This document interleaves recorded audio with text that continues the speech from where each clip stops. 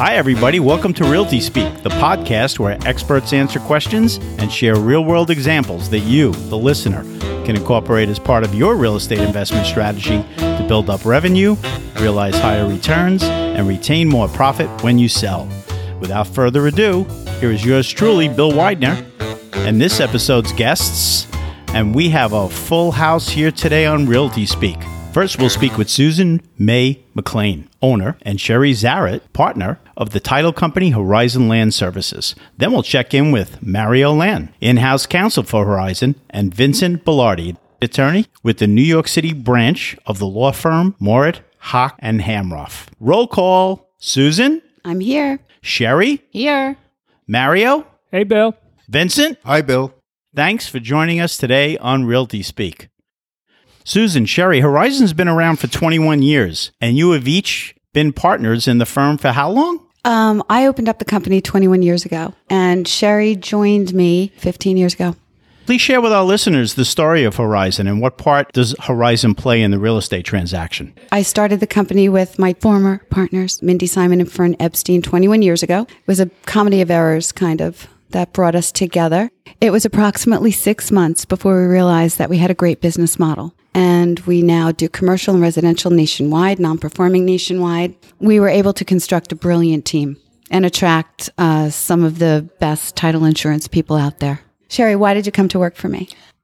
I had an extensive background in title insurance and selling real estate and had moved out of New York for a few years. And when I moved back, I researched many title insurance companies. Horizon was exactly what I was looking for. A women-owned company that had a very strong background in commercial as well as residential. Susan, you have anything to add to that? I was doing interviews because I was looking to expand. Sherry's very like-minded and fit with me, and we hit it off immediately. I think it was she missed the plane to go back home. She was living in Colorado at the time. The moment Sherry walked in my office, we had an immediate connection. I knew she was the one I needed to align myself with so I could grow the company. And we moved her here, and it's been a fun, entertaining run for 15 years. I came in for a quick interview and ended up speaking for about 3 hours because we, as Susan said, very, very like-minded. I didn't want to work with an underwriter that was too big and lose the personal touch with our clients. I wanted to work with a boutique company that got to know their clients really well, so we knew who to introduce them to and how to bring business to them. One of the other things that attracted me to Horizon was that Susan and Mario were both very hands-on with all the clients and each transaction. Each client, I feel, even though they all do the same thing, need a different type of attention to their matters. I came in as a salesperson, and then Susan and I partnered up very quickly because we realized we worked together with the commercial sect of our industry. You know, when you're married to somebody for so long and you could just tell what's going on from across the room, we've had that going on from the beginning. So you finish each other's sentences. We do. We do. And I have to say, Susan, that you managed to have Sherry give up living in Colorado. Mm-hmm. And Sherry, why did you live in Colorado? I landed there by accident, but I did fall in love with it. I love the mountains, but I miss the city. Yeah. And it's funny because I have a similar story. I lived in Utah for 5 years, and 7 years ago I moved back to New York. And I love the city, but I still do miss the mountains. Yeah, I like them both equally, but coming back and finding the right fit for a position was obviously key, and it just worked. And here we are 15 years later, and we even look alike.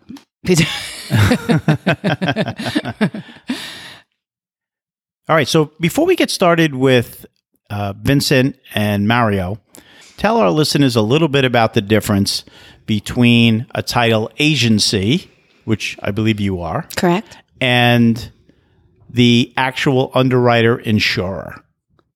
So, for example, if you go to an agent or to an underwriter, the difference is if you go to an underwriter, that's the only choice you have. If you go to an agent, we have multiple underwriters, and people don't realize it, but we will need to change an underwriter at a closing for different reasons to help accommodate our client right at the table. If you're going direct, you really don't have that option, and the closing can get adjourned. A very, very big difference. having multiple underwriters, we know that the strength of the back offices of all the different underwriters, which helps us choose at times which underwriter to go to in case there ever is any kind of a conflict. For us, we also know when we look at a property and we can see what it is, if it's a commercial transaction, if it's a residential transaction, if it's a assemblage, construction loan, we can also choose the underwriter, if we're permitted to, that has the right back office in case there ever is a problem. So we know how all the back offices work, and we can say, this has a potential issue with this, that, or the other, so let's put it through First American because we know how they deal with these issues. So there's a lot of thought that goes into which underwriter we're giving it to. Besides that, a lot of times the client dictates and they say, I want you to use First American or I want you to use AmTrust, and they could have their own reasoning. So if they dictate that to us, we would, of course, do what they like, but most of the time we have the choice. All right, great. Well, thanks for that explanation. I didn't even realize that. And I think, it's a question we get us often. And I think there's a lot of people that don't realize that it really does make sense to go with an agency that has a choice of underwriters. Yeah, something can come up at the closing, and the closing could get blown. And it happens a lot. I'd say I think it probably happens at least once a month. At least. And it happens on residential as much as it happens on commercial. Wow. All right, great. Well, thanks for sharing. Thank you both for introducing yourselves and giving us a little background on the company itself and your partnership with each other. And we're going to switch over now to Vincent and Mario. And I just want to tell our listeners a little bit about the two of them. So Mario, you are in-house counsel to Horizon Land Services and a 20-year veteran of the title insurance industry with a broad experience and perspective at both the underwriter and agency levels. Prior to Horizon, you served as counsel at First American Title Insurance Company and joined Horizon Land Services as in-house counsel in November of 2002. During your long career, you have cleared files covering complex multi-million-dollar commercial transactions involving in-state as well as out-of-state purchasers, sellers, and their legal representatives. You also prepared educational presentations on a wide array of industry topics. You received your BA from Hunter College, an MA in Government from New York University, and your JD from New York University School of Law. Vincent, as counsel to the law firm of Morit, Hock, and Hamroff, you focus on your clients' real estate matters, including the purchase and sale of commercial and residential real estate, commercial leasing, and subleasing, all types of loan financing, and Section 1031 tax-deferred exchanges. You received your BA in English degree at Fordham University, magna cum laude, and your law degree at Fordham University School of Law. You are a member of the Association of the Bar of the City of New York and the New York State Bar Association. I really look forward, and I'm sure the listeners are really looking forward to all the intel you will share with us today around the pre-closing, closing, and post-closing process of the transfer of ownership in investment real estate. So let's get started. Vincent, share with us the lead up to a transaction. Each transaction is unique in and of itself. You need to find out the particulars of a property from your client. What is the type of commercial property? Is it industrial? Is it commercial? Is it mixed use?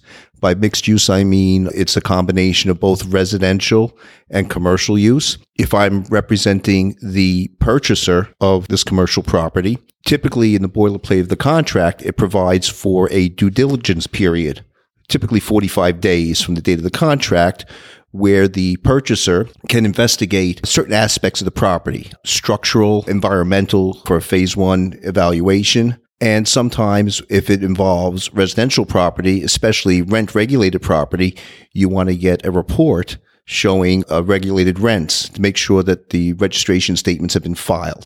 When you enter into the contract, there's typically a 5% down payment based on the purchase price upfront. After the 45-day due diligence period, a subsequent 5% deposit is made, and the contract will go for about another 30 to 60 days, depending upon if the purchaser is going to be seeking financing. When a bank's involved, it takes a little longer. And during that time, you will order title and be dealing with people like Mario to ensure good and marketable title to the property. So for commercial property, you're looking at anywhere from 45 days to 75 to 90 days between contract signing to closing.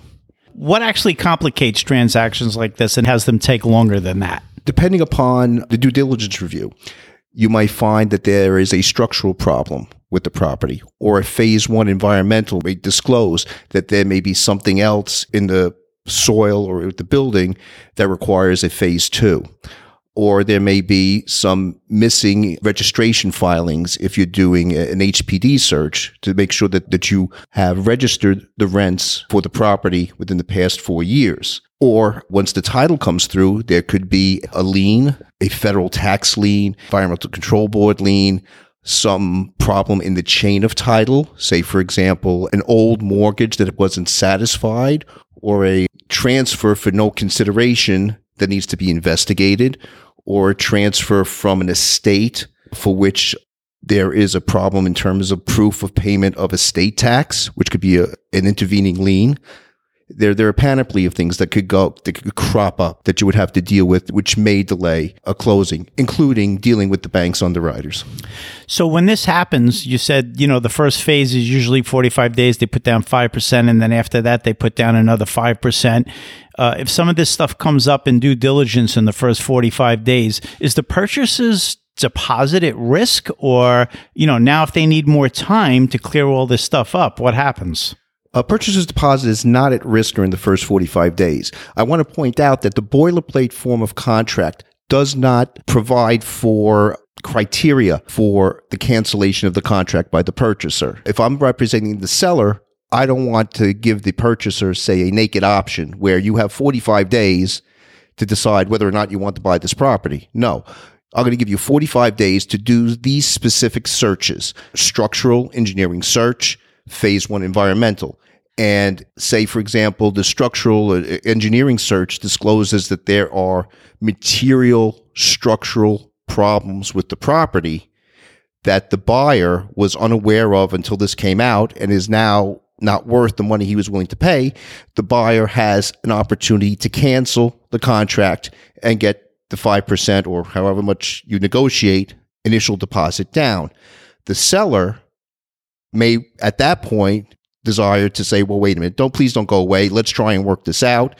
And if you have a willing buyer and a willing seller, something maybe could be worked out. Otherwise, the buyer can take his due diligence period, exercise his right as specified in the contract. And of course, the contract language is very, very important. And say, have a nice day, and walk away with his down payment without it being at risk. And why don't sellers do a lot of this stuff up front themselves, so that this way they're preparing the property for sale and they kind of know in advance whether or not there's going to be an issue? Well, a prepared seller usually would. They would take a look at their property. It would be priced appropriately if there are issues, or they take measures to make sure that any issues will be resolved. A lot of times, people just are not aware of, say, issues with title. Gee, I thought I paid off that mortgage or satisfied that lien in the past. I'm surprised, as in Casablanca, I'm shocked that this is still in place. And that's when we would have to deal with it. Most sellers do try to clean things up, or that their attorneys do, prior to putting the place on the market and entering into a contract. Vincent, when you're representing a buyer and they come to you and they say, I'm buying this, it's just myself, or I may have one close partner, we're going to be equal partners. What do you recommend they do in terms of the entity under which they buy the property? Should they buy it together in both their names, or should they create some kind of corporate entity? I would not recommend that people buy properties, especially investment in commercial properties, in their individual names, because if something goes wrong, if there's a slip and fall, if there's other sorts of liability, then they will be personally liable. So that's their homes, their 401ks, their investments, everything. You want to take it in the form of an entity. The best entity is an LLC, a limited liability company. So you could either be individual members, or you could take it in the form of a trust as a member of the LLC, but the overall ownership is an LLC. You don't want to do, say, a C corporation. That's probably the worst type of, aside from personal ownership. A C corporation, when you, if you take title in the form of a C corporation as the fee owner, when you sell, you're going to be hit with double taxation at the corporate level and then on the shareholder level. An S corporation, which has a bit better tax benefit because of the flow-through tax effect, has other issues because you're limited in terms of the type of shareholder and number of shareholders. So if I'm advising a client in terms of the proper form of ownership of a piece of real estate, I would recommend a limited liability company. How about when someone is acting as a general partner and they have some other limited partners that are coming in to buy this with them, but the general partner is pretty much going to administrate the property over the expected life of ownership? Does that complicate the transaction? Do all these people have to be present at the closing? How does that work? No, it wouldn't. In terms of what you're talking about is a limited partnership where you have a general partner and sort of like silent investors as the limited partners. The general partner, I would recommend being an entity. It could be, Jane Doe going to be calling the shots as president of Jane Doe Incorporated, who's the corporate general partner. All the investors, so to speak, who are not going to have a say in the management and control of the property. They're basically there to reap the benefits of any income or gain thrown off by the property. And at a closing, it's going to be the general partner who is authorized to sign. Limited partners do not have authority or the power to bind the limited partnership. Okay, so we've talked a little bit about the due diligence period, and we've talked about the deposit being protected depending on the language in the contract for the first 45 days. And then after the first 45 days, I guess the purchaser would waive the right to cancel the contract because they've done their due diligence and they make a statement that they're satisfied with the findings. After the expiration of the due diligence period, whether it's 30 days, whether it's 45 days, because 45 days is not a hard and fast rule. It's whatever you can negotiate. But after that period ends, you still have a period of time where after you put the second down payment down, or the second deposit, I should say, that you get your title. And if the seller is unable to convey title, good and marketable title, in accordance with the terms of the contract, the buyer has another opportunity if the seller can't comply, and if, depending upon the terms of the contract, to cancel the contract and get back his or her down payment. But that would be the only reason because they've already said that the findings of the initial due diligence period. Right, that period is run. So if they fail to, and usually in the contract, especially when you're representing the seller, you make the due diligence period, whether it's 30 or 45 days or whatever, be time of the essence, meaning that if the buyer or the buyer's counsel failed to make a valid objection based on the due diligence period, by the end of the due diligence period, then it's deemed to have been waived or satisfied. So if you have something to say, you better speak up. Speak up or forever hold your peace. Right, because the seller is going to be forever holding your deposit. At least for that portion until the second period ends. So at this point, Vincent, we have gone past the original due diligence period. We have now gone into the title period, which Mario is going to talk about in a minute. And we're also going to start going for our financing, if financing is required on this transaction. What's the risk now for the seller and the buyer around the buyer getting financing? Typically in a commercial transaction, the deal is not contingent upon the purchaser securing financing. Obviously, contracts are different, situations are different. You could negotiate a contingency, but typically in commercial transactions, the buyer's ability to obtain financing or not, the contract is not contingent on that. So if you are in a situation where the buyer has entered into a contract to purchase commercial real estate, and as is the usual situation, the contract is not contingent on the purchaser obtaining financing, then the buyer's down payment is at risk should that financing fail to materialize and the buyer has no other resource for funding to consummate the transaction. So in the real world, has this happened now and then where you've represented a buyer or a seller and the seller wanted to keep the buyer's down payment, or you're representing the buyer and the buyer wasn't able to keep their down payment? What happens at that point? Do people try to negotiate, or is it just cut and dry? It's never cut and dry. There's always negotiation involved. I, in fact, was involved in a situation where the commitment letter was issued, and we were actually at the closing table, and then for some unexplained reason, the bank decided that it was not going to fund the loan. Now, the buyer is left shorthanded.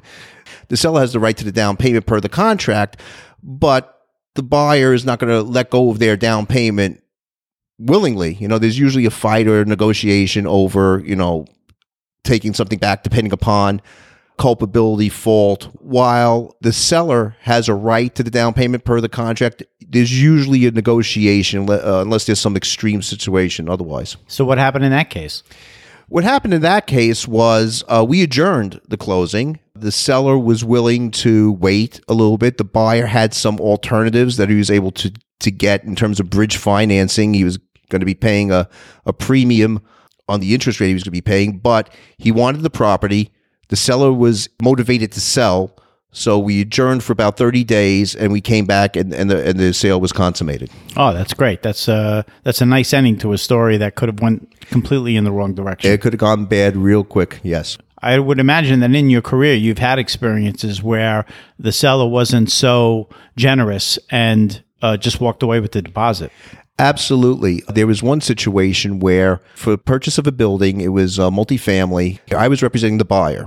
So the buyer had some difficulty in terms of meeting the targeted closing date. And I just want to mention something really quickly that of the targeted closing date in the contract. Either side, either seller or purchaser, has a right of reasonable adjournment. So even though the contract says that the closing date is going to be on or about November 1st, either side, for good reason, has a reasonable right of adjournment, usually 30 days or so. We ran into a problem where the closing was actually scheduled. Something came up in between. I had to ask for a last-minute adjournment. The seller's attorney was not having anything of it. He was trying to force us to close on that particular date. Again, it was not time of the essence. We had a right of adjournment. The seller's attorney was too ambitious and tried to put us into default. And in fact, sent us a letter saying, you're in default. You didn't close on, say, November 1st. I'm keeping you down payment. Have a nice day. We turned around and said, well, guess what? We have a reasonable right of adjournment. You canceled the contract without good reason. You're an anticipatory breach. Now we won out and we want our down payment back. It actually went to court and we won because the seller's attorney was too anxious to try and put us into breach when we weren't really breaching. So I guess the moral of that story is that people should not be so ambitious, from a dollar point of view, and really think about, who's in the transaction and what can we do, to make this work, and how can everybody end up with the outcome that they originally wanted, which is a buyer purchasing investment real estate and the seller receiving their profit for doing so. Right. The circumstances of each situation is going to dictate how people should act. If it's a non-time of the essence deal, then each side has a reasonable right of adjournment. Things happen.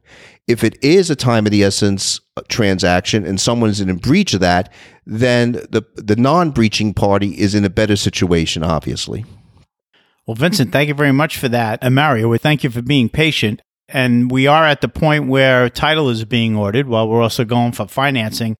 So, Mario, at this point, what's happening on your side? Well, to allude to what Vincent said earlier, when we order title at that point, what we need is a history of the property. We need a history from the beginning of time to date, because it is somewhat incredible that many property owners do not know how they hold title. They do not know the lien history. They do not know if there are breaks in the chain of title. They do not know if there are any unpaid mortgages or liens that go back over the history of their ownership. So a title report is basically a historical analysis of that property. And it goes back quite a ways. In fact, when we look at things like covenants and restrictions and easements, we go back to the beginning of time, the beginning of recorded land records in the United States. So it is not unusual that we might go back to the first conveyance out of the crown in England to a particular governor in colonial America, and then moving forward through the 1800s, during the Civil War, post-Civil War, back into the 20th century and to date, we will turn out any covenants, any restrictions, any easements of record, no matter how far back it is in the land records. Mario, please tell our listeners what a covenant and restriction is and an easement. A covenant and restriction is something that was agreed to by parties that own the property at some point. Usually it could have been adjoining property owners. It could have been in the form of a declaration by a single developer. It could be something that was imposed by the municipality. And it is a desire that is to run with the land. And what that means is that it has to be enforced through the developing chain of title and through the passage of years. Let's look at a classic example. A lot of developers or a lot of adjoining owners do not want their property to be used for things that might be considered noxious or polluting uses. So there are a lot of covenant and restrictions which prohibit a particular piece of parcel from being used to produce gunpowder or metal products. They don't want the property to be used for the distribution of liquor or other vices. They will prohibit the practice of gambling on the property. So at some point, some owner or some developer imposed that on all of their heirs and assigns, which means that no one in the chain of title going forward can use that parcel of land for the prohibited use. Is there a way to remove that restriction? There is a way that it can be removed, and there might be a way that it can be ignored. I would like to, first of all, say that there are certain covenants and restrictions that are null and void by operation of law. And this is a little bit of a controversial subject, but you have to say it because we run into this all the time. There are many covenants and restrictions that concern racial and discriminatory conditions. There are pieces of property that prohibit the sale of the property to individuals of a certain ethnic group or certain religious group. Those are of record and we have to turn them out. Of course, they are all null and void because of the passage of the 1964 and 1965 Civil Rights Acts in the United States, but they are there. So those are null and void. But aside from that, it's possible that a covenant and restriction might be ignored or can be given affirmative insurance over in a title report because the nature of the surrounding property has changed. Let's take an example. You have a parcel of land and it has a restriction which prohibits the land and the surrounding areas from being used for commercial usage. It's limited to residential 1 to 2 family houses. And that restriction was put on record in 1872 in the aftermath of the Civil War. Now you are in 2018 and you go to that property and every building in the area is used for commercial purposes. And now you're insuring one parcel in the middle of all those commercial buildings. Is this a restriction that could be rationally enforced by anybody?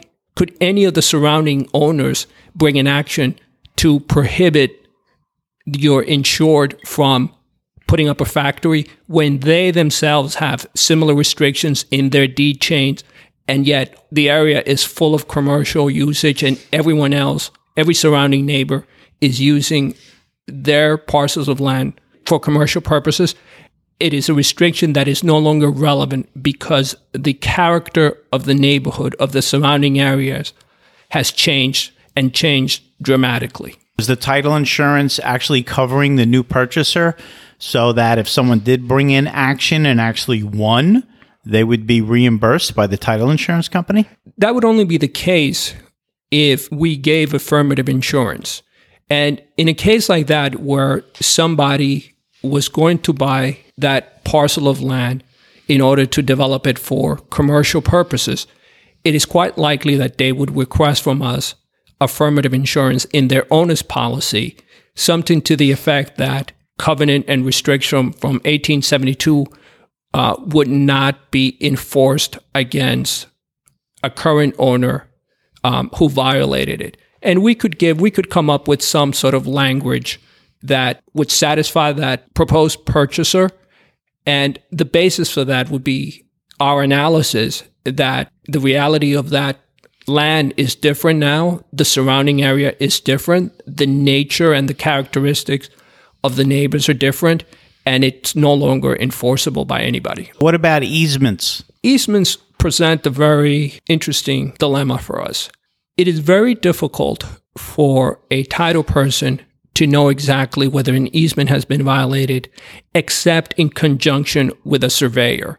And as we go on in speaking about title and its impact on real estate transactions, I want to discuss briefly the role of the surveyor because I think it's fundamental. When you have an easement, you have someone who has a right to go onto or over the property being insured, and that easement is formally set forth in an agreement of record. Usually, it can be a standalone easement document, or it can be included in a deed, or it can be included together with a covenant and restriction. One of the things that any prospective purchaser or lender, for that matter, would want to know is whether that easement has been violated. And how would it be violated? It would be violated if somebody has built on that easement, blocking the access. It would be violated if it's in disrepair, whereas the original easement called for a road to be there. It could be all sorts of improvements. People have built garages or other structures on the easement. And in order to plot that easement, you have to work very closely with the surveyor, and a good surveyor at that, who will actually plot out in a survey the dimensions of that easement and show us, the title company, show the purchaser, show the lender, as well as the seller, for that matter, whether in fact that easement can actually be used without any blockage or any encumbrances. I guess an example of that could be a block that has an alley behind it, and that alley may go through the adjoining properties and actually be part of those adjoining properties, but it's an easement to go from one place to another. Absolutely. In Brooklyn and in, I think, in parts of the Bronx, those are not uncommon. And in certain cases, they are to provide automobile access through the rear of the buildings, or even just pedestrian traffic. I mean, people just have historically used those as a shortcut to get from one street to another.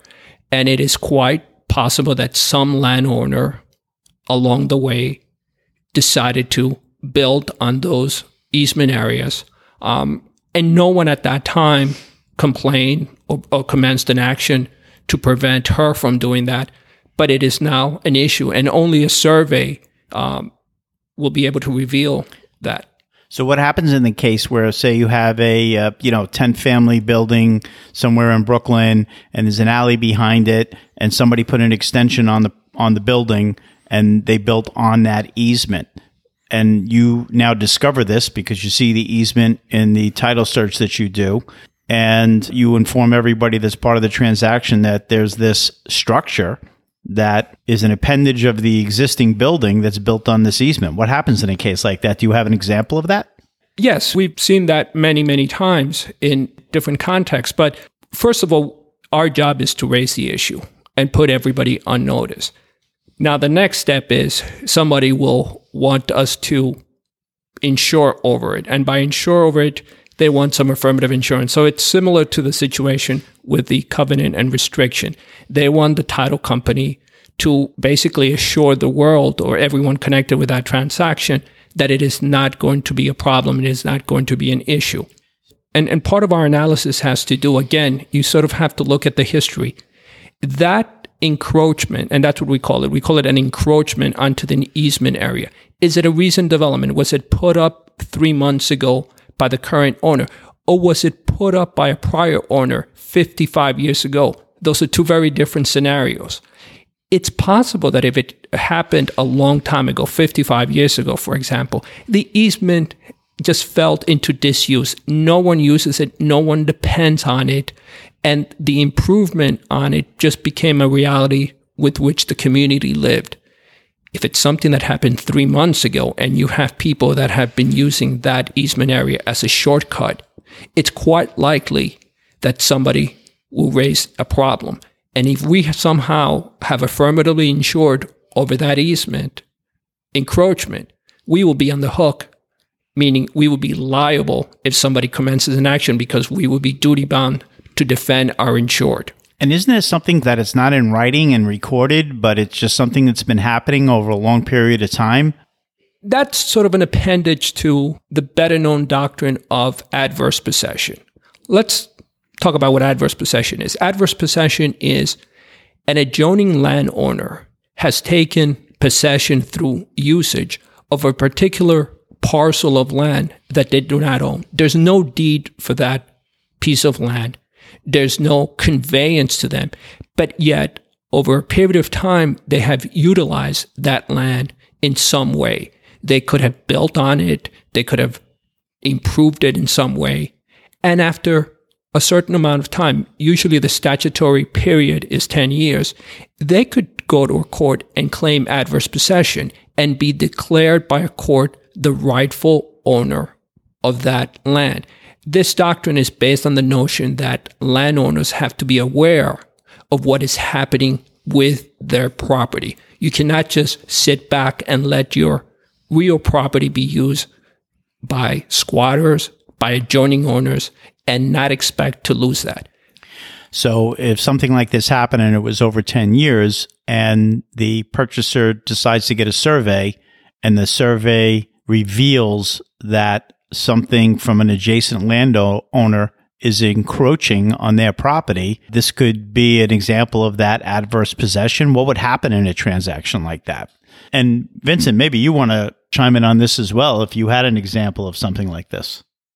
For adverse possession, Mario was correct. The statutory time is 10 years. The use by the, let's call it the offending landowner, has to be open and hostile, but under a colorable right, Mario? Correct. And usually where it comes up in a title report, say with the survey, most of the time, the most common time is if there's a, say, like a fence, and the title company will raise an out of possession issue because you have this fence that's, like, say, 5 feet in from the property line that goes the entire contiguous fence, no gates, no holds. And then the title, basically what the title company do, and Mario could speak to this, will say, well, we're going to insure good and marketable title, except for this issue which we are raising for this out of possession.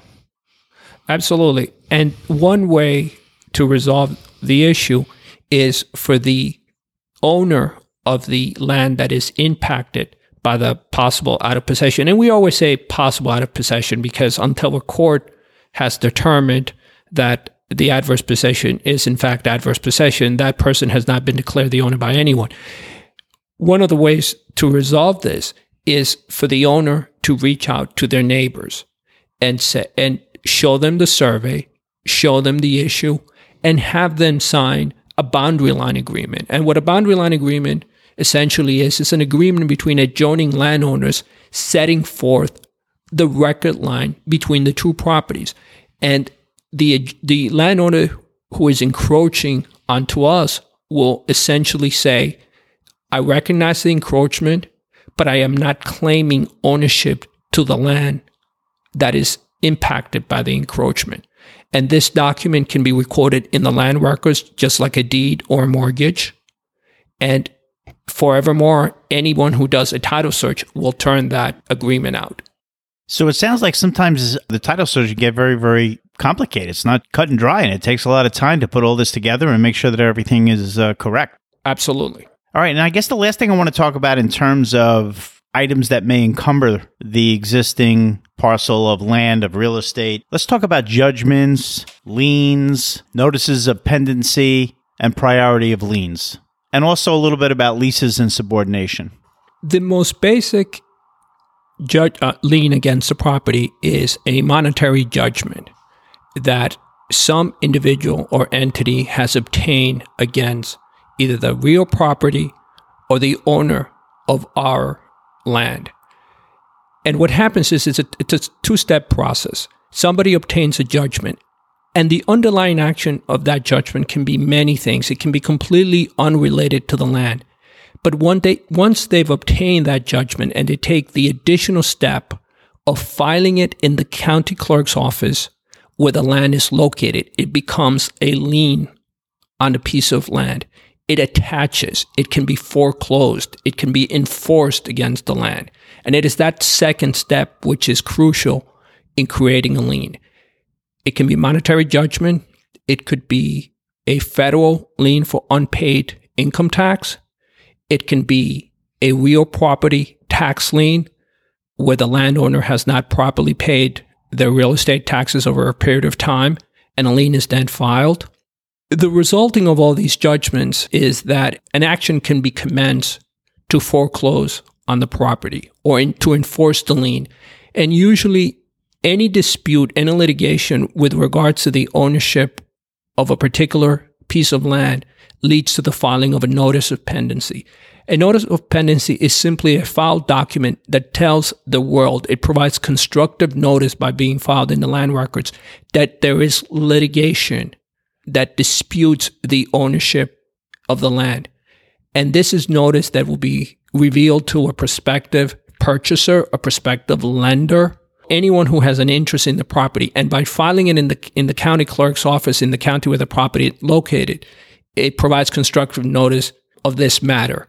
These are some of the major impediments to a closing. They have to be resolved in order for the owner or the lender to get clean title. So in the case of, say, a New York City tax lien, where the owner hasn't paid the real estate taxes for a period of time, and I understand what happens is the city makes them after this period of time eligible for a lien on the property. Does the city actually file a lien in the recorder's office? They do. And then I understand they sell these liens to two specific agencies that are basically collection agencies. And those agencies can actually bring a foreclosure proceeding on the property, can't they? Absolutely true. It's a foreclosure in the same way that a mortgage is foreclosed, with the additional benefit that the underlying lien is what we call colloquially in the title industry a super lien. And the reason for that, and this goes, Bill, to your other question as to priority. Traditionally, when we talk about judgments and liens, we have to talk about the priorities between them, between a certain judgment and a certain mortgage. And everything else being equal, first in time wins. If I have a judgment against a particular owner and I file mine in 2017 and you have a second judgment and you file yours in 2018, I win. I came first. My judgment, my mortgage trumps yours because of the priority issue. That is not the case with a real estate tax lien. A real estate tax lien is what we consider a super lien. It can trump any lien or judgment or mortgage, no matter how old and how long it has been of record. It has the ability, it's a public policy objective to get people to pay their taxes because it can wipe out every other interest in the parcel of land. But the secondary lien holders, whatever order that they're in, if they want to, they can satisfy that tax lien to protect their own interest in the property. Is that right? So for instance, the mortgage holder, the mortgagee. Absolutely. And you will often see a foreclosing lender on a mortgage pay off open real estate tax liens. It's in their interest to keep that property from being foreclosed by the municipality. What about a tax lien for federal income tax or state income tax? How does that fall in the priority? Those do not have super lien status. They have the same priority according to other judgments, and it depends on what the chronology of filing is. So in order to close on that property, though, in order for the seller to close on that property, they still have to satisfy any liens or judgments that are recorded on the property. So if they had a federal tax lien or a state income tax lien, and let's say they didn't have enough equity to pay them off, they could negotiate with those entities and still maybe sell the property and then be on a payment program for the balance or something like that. Absolutely. We have seen many, many times where there's a federal tax lien against an individual for a certain amount. And when we get the payoff letter for said interest, it is a much lower amount. Homeowners, property owners can get greatly discounted payoff amounts when they negotiate with the IRS or with the state taxing authorities. And what about leases and subordination? Leases in the commercial context present an interesting dilemma for us. remember what we do when we issue a policy. We are stating that a particular purchaser is taking free and clear of everything except for items that we list in our title report and in our policies. Leases present an issue both in the residential and the commercial context for the following reason, especially when we're insuring lenders. Remember, we issue almost as many lenders policies as we issue owners policies, sometimes more. Most leases at the residential level are self-subordinating, meaning that the tenant in their lease will have a clause which says that their lease is subject and subordinate to any financing by the record owner. And that's because record owners don't want to have to run to their tenant every time they go out and get financing. They want that to be subordinate so that the lender will know that lease is subordinate. In the commercial context, that's not always the case. Many leases are not self-subordinating to financing by the record owner. In order for the lender to feel comfortable in lending to a record owner, they sometimes enter into a very interesting agreement, which is called an subordination, non-disturbance, and attornment agreement, or SNDA for short. And it's a tripartite agreement between the lender, the record owner, and the commercial tenant. And it essentially says that the lease is being subordinated to the new mortgage that's about to be executed and recorded. But in exchange for that, the lender will let the tenant remain in place, and the tenant will recognize the foreclosing owner as its new landlord. And that works very well because it satisfied the lender that they had priority over everything, including a tenant of record. But it gives the tenant, the commercial tenant, a certain comfort level that in the case of a foreclosure, they're not going to be kicked out and their lease is not going to be terminated. So it's a very sort of elegant. If I want to jump in here just for a second, because in my experience in dealing with commercial real estate in New York City, most good commercial landlord attorneys will have that language in the lease that basically says that this lease I'm entering into with this tenant is subordinate to any existing or future mortgage. And that's self-operative. And I just want to clarify to our listeners, when we use the word commercial, we're talking about a shopping center or an industrial building. And when we use the word residential, we're talking about a multifamily. Multifamily, single family, whatever it is. Commercial also could be an office building. Right, office building. Office building, retail too. So depending upon the tenant, if you have a big anchor tenant, they're the 800-pound gorilla, and they could require you to say, well, hold on.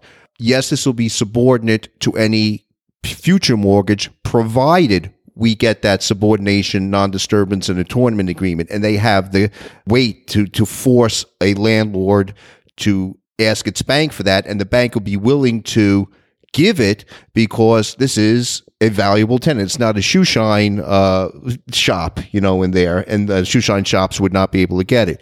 So most of the time in commercial settings, landlords will have that. You're going to be subordinate no matter what, depending upon the tenant, depending upon how much space in the building the tenant is occupying. They may be successful in getting that subordination, non-disturbance, and attornment that Mario just described. Mario, is there anything else that you wanted to add around those particular points that we covered? The only thing I would say is, and again, this is sort of following up on what Vincent has already talked about. When we prepare a title report, we usually come in when the transaction has already started. And I think it is important for certain issues like a survey, for example, to be tackled as early as possible. And the reason for that is because it takes a long time in many cases, especially in commercial transactions, when you have large pieces of land, for a surveyor to get out there to do a proper job, especially if the client is requesting a very detailed survey where all the easements are plotted out, where all the improvements are carefully detailed, all the points of entry and exit, all the access. It takes a long time, and it can also be very, very costly. I would just advise people on large transactions to get the survey process rolling as early as possible with a good reputable surveyor. Mario, when you have a commercial transaction and you have a survey, an existing survey that was done, say, 5 years ago, would it be prudent for a borrower, if he's going to go for refinancing, to do for a commercial setting, a survey redate? Would that save time and money? And what would that redate entail? It completely depends on the location. I'll give you an example. And whenever I say this to audiences or to clients, they're astonished. It is not uncommon in Manhattan, where you have many buildings that go back to Woodrow Wilson administration in World War I. It is not uncommon to have those insured with surveys that are over 100 years old. Surveys are read into title reports that were drafted by famous surveyors like George Hollerith. George Hollerith has been dead over 105 years, and yet we're using his survey, which has not been updated by a surveyor. It has simply been updated by an inspection done by a surveyor, and that means that they've gone out and eyeballed the property and noticed significant changes, but they're not out there with their surveying tools measuring every inch. And the reason we can get away with this is because the building hasn't changed dramatically, especially down in Wall Street, and two, because the cost of a brand new survey is prohibitive. Once you get out of Manhattan, my advice has always been to get a brand new survey. Now, if everybody is familiar with the property, if there haven't been any significant changes, you can get away with a 5, 10, 15-year-old survey, which is simply redated by a visual examination as opposed to a resurvey. But if there have been any significant changes, if there's been a construction loan which has dramatically changed the facade of the property, the footprint, I would always say if you go with a simple visual examination, you're going to be missing a lot. But before we go to the closing, Vincent and Mario, there are some ways that the buyer and the seller may be able to save some money. And I know it comes as a big surprise sometimes to people, especially haven't had a transaction in a long time, especially in the city of New York. While it is something that exists in other states, not every state, it does exist in the city of New York, and that's mortgage tax and transfer tax. Mortgage tax being for the buyer who's doing financing, and transfer tax being for the seller who's selling their interest in the property to the buyer. Would the two of you talk a little bit about that and how there are times when maybe that can be reduced, if at all? Sure. Absolutely. The most common instrument that is recorded in a finance-related real estate transaction is a CEMA. And that stands for Consolidation, Extension, and Modification Agreement. Mortgage tax is a primary driving matter in most real estate transactions. And the reason for that is that in New York City, the mortgage tax on commercial property is 2.80%. When you tell that to people outside New York State, they are incredulous. It's almost 3% of the mortgage amount. Fortunately, there is a mechanism by which you can dramatically reduce that burden. And that is by getting the existing lender to assign its mortgage to the new lender. The statute recognizes that money, so-called old money, old principal outstanding amounts on existing mortgage, on which presumably mortgage tax has already been paid at the time those mortgages were first executed, can be carried over when a new lender is in place. And so what typically happens is the existing mortgage is assigned off record from lender A to lender B. Lender B then puts in place a smaller mortgage, usually called a gap mortgage, for some amount. And together, the two mortgages are consolidated by the so-called CEMA into a brand new lien in a specific amount. When you do that, you're only paying tax on the gap mortgage, on the so-called new money. You get an exemption on the mortgage tax that has already been paid on the old mortgages. And that can result in dramatic savings for many transactions. So if you were going for a $10 million mortgage and the seller already had a, say, $6 million mortgage, you would only be paying mortgage tax on the difference in $4 million. Correct. Right. Which, let's see, 3% of $6 million is $180,000. We're talking real money. Yeah, for sure. And what about transfer tax for the seller, Vincent? It's kind of hard for the seller to avoid transfer tax. There are certain exemptions based upon the transaction. One is if it's an outright gift or a no consideration transfer. I'm going to ask you a question, and I'm just trying to think out of the box here. So let's say, for instance, I gift my property to a trust. Okay. And now the trust owns the property. Is there a way that the trust can disposition the property without paying transfer tax? There's a couple of things there. And you can. If an individual is going to gift or transfer for no consideration some real estate into a trust, whether a revocable or irrevocable trust, you're limited to currently $15,000 a year in terms of gifts to any individual. So if it's over that, which real property would be, then there's a gift tax return that's going to be filed, and that's going to go against their unified exemption long term. But that transfer from the individual to a trust, either revocable or irrevocable, will not be subject to transfer tax.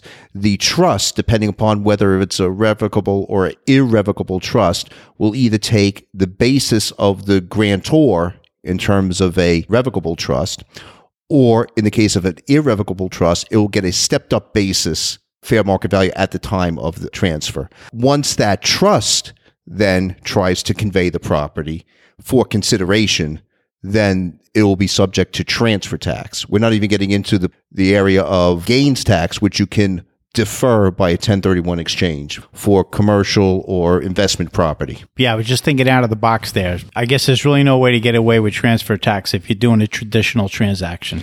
The only thing, and Mario, you could correct me here, but that I've seen in terms of structure is if you have an entity that's the seller or transferor, and the entity is owned by person 1, person 2, and person 3, and it's transferring to another entity which has, say, person 2, but not person 1 and 3, to the extent that there is some identity in the form of ownership, either total or partial, you may be able to get some relief on the transfer tax to the extent that there's a common beneficial owner, but you're not going to be able to avoid it entirely. If you have, I guess, an entity that's owned by husband and wife, say, and you're going to be transferring it to the trust for the benefit of the husband and wife, you may be able to get away with something like that.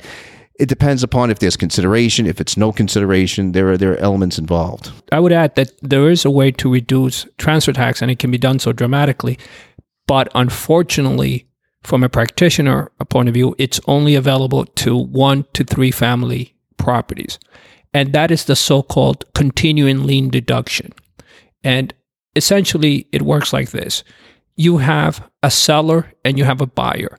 And let's say the seller has a $1 million outstanding mortgage, and the property is being sold for $2 million. That's the contract price. And the buyer agrees to take subject to that mortgage without modifying. Underscore that. Without modification in any way, shape, or form to that mortgage. They cannot change that mortgage. They cannot add to that mortgage. They cannot subtract from that mortgage. They cannot change the interest rate.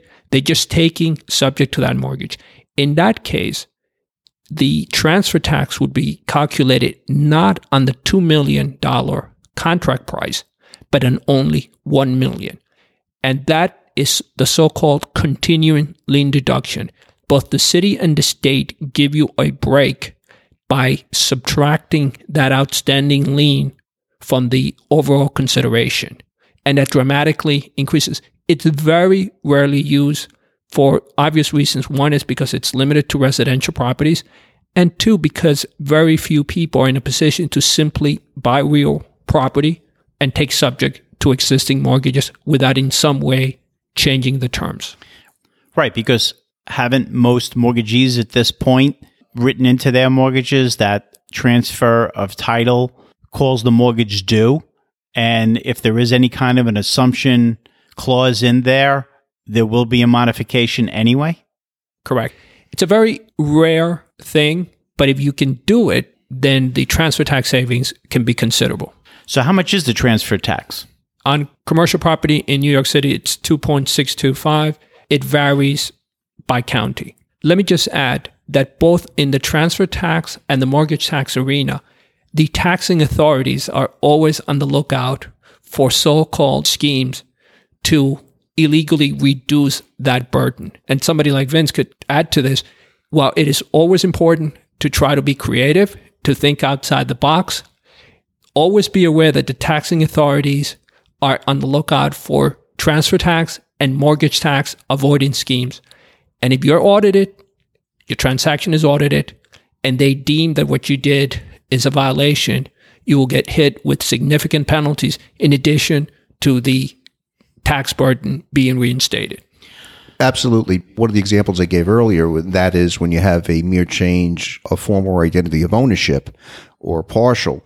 I believe, Mario, there's a 3-year look back in terms of aggregating. So if you've tried to do this and played cute and they catch you, they could look back 3 years. And even though you might not have been part of one of those transactions in the previous 3 years, you were now the property owner. You're going to get zonked with the unpaid tax plus penalties and interest. And that could be very substantial. Yeah, so it's better to just pay the tax and move on and not try to get too creative because it could come back to bite you in the long run. Well, don't try to be cute. I mean, if you have a valid basis to claim an exemption, then, there's a difference between tax avoidance and tax evasion.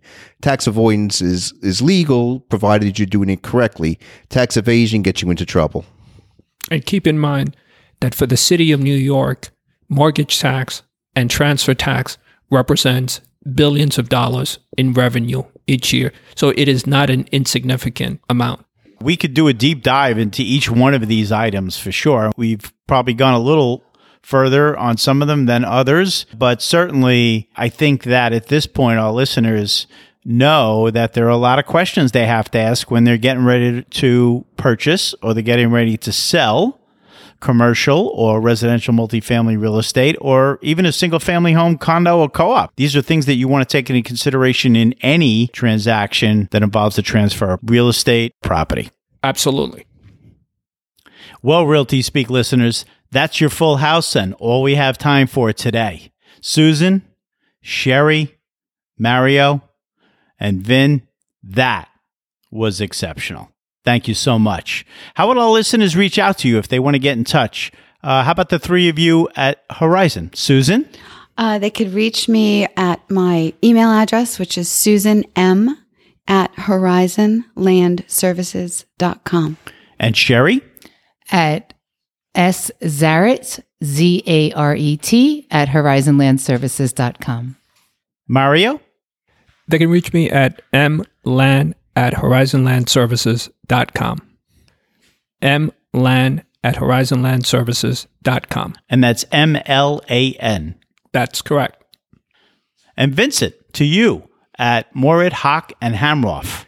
Yes, you can either get me at my direct dial at 212-486-4035 or by email at vballardi@morithock.com. Susan, tell us what the phone number is over at Horizon. That would be 212-921-4141. And then, of course, the .com on all their emails is their websites. And I'm going to put all this in the show notes, Realty Speak listeners, so it'll be easy for you to jot it down if you weren't able to do it while you were listening. Thank you all so much for being on Realty Speak today. Thanks, Bill. It was great fun. Thanks so much for having us.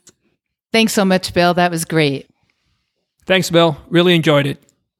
Thank you, Bill. That was great fun. I think your full house drew a royal flush tonight. Thanks a lot, Vin. And thanks again, Susan, Sherry, and Mario. There you have it. Hey there, everyone. Thank you for listening. I look forward to you joining in for the next episode of Realty Speak, the podcast. Don't want to miss an episode? Then subscribe right on the player and choose your favorite platform like iTunes or Google Play Music, or just search for Realty Speak on your device's podcast app like Podcast Republic, My Fave on Android devices, or Overcast on Apple devices. To share with others, just choose Share on the player and choose your preferred social media platform. And now, Realty Speak is also on Spotify. And of course, you and I can connect to chat about your plans with your real estate investments, whether to buy, sell, or just chat about strategies on what you currently own. The website is billwidener.com, and all my information is there. That's BILLWEIDNER.com. And remember, it's not about us, but about how we help you make the bottom line rise. Until next time.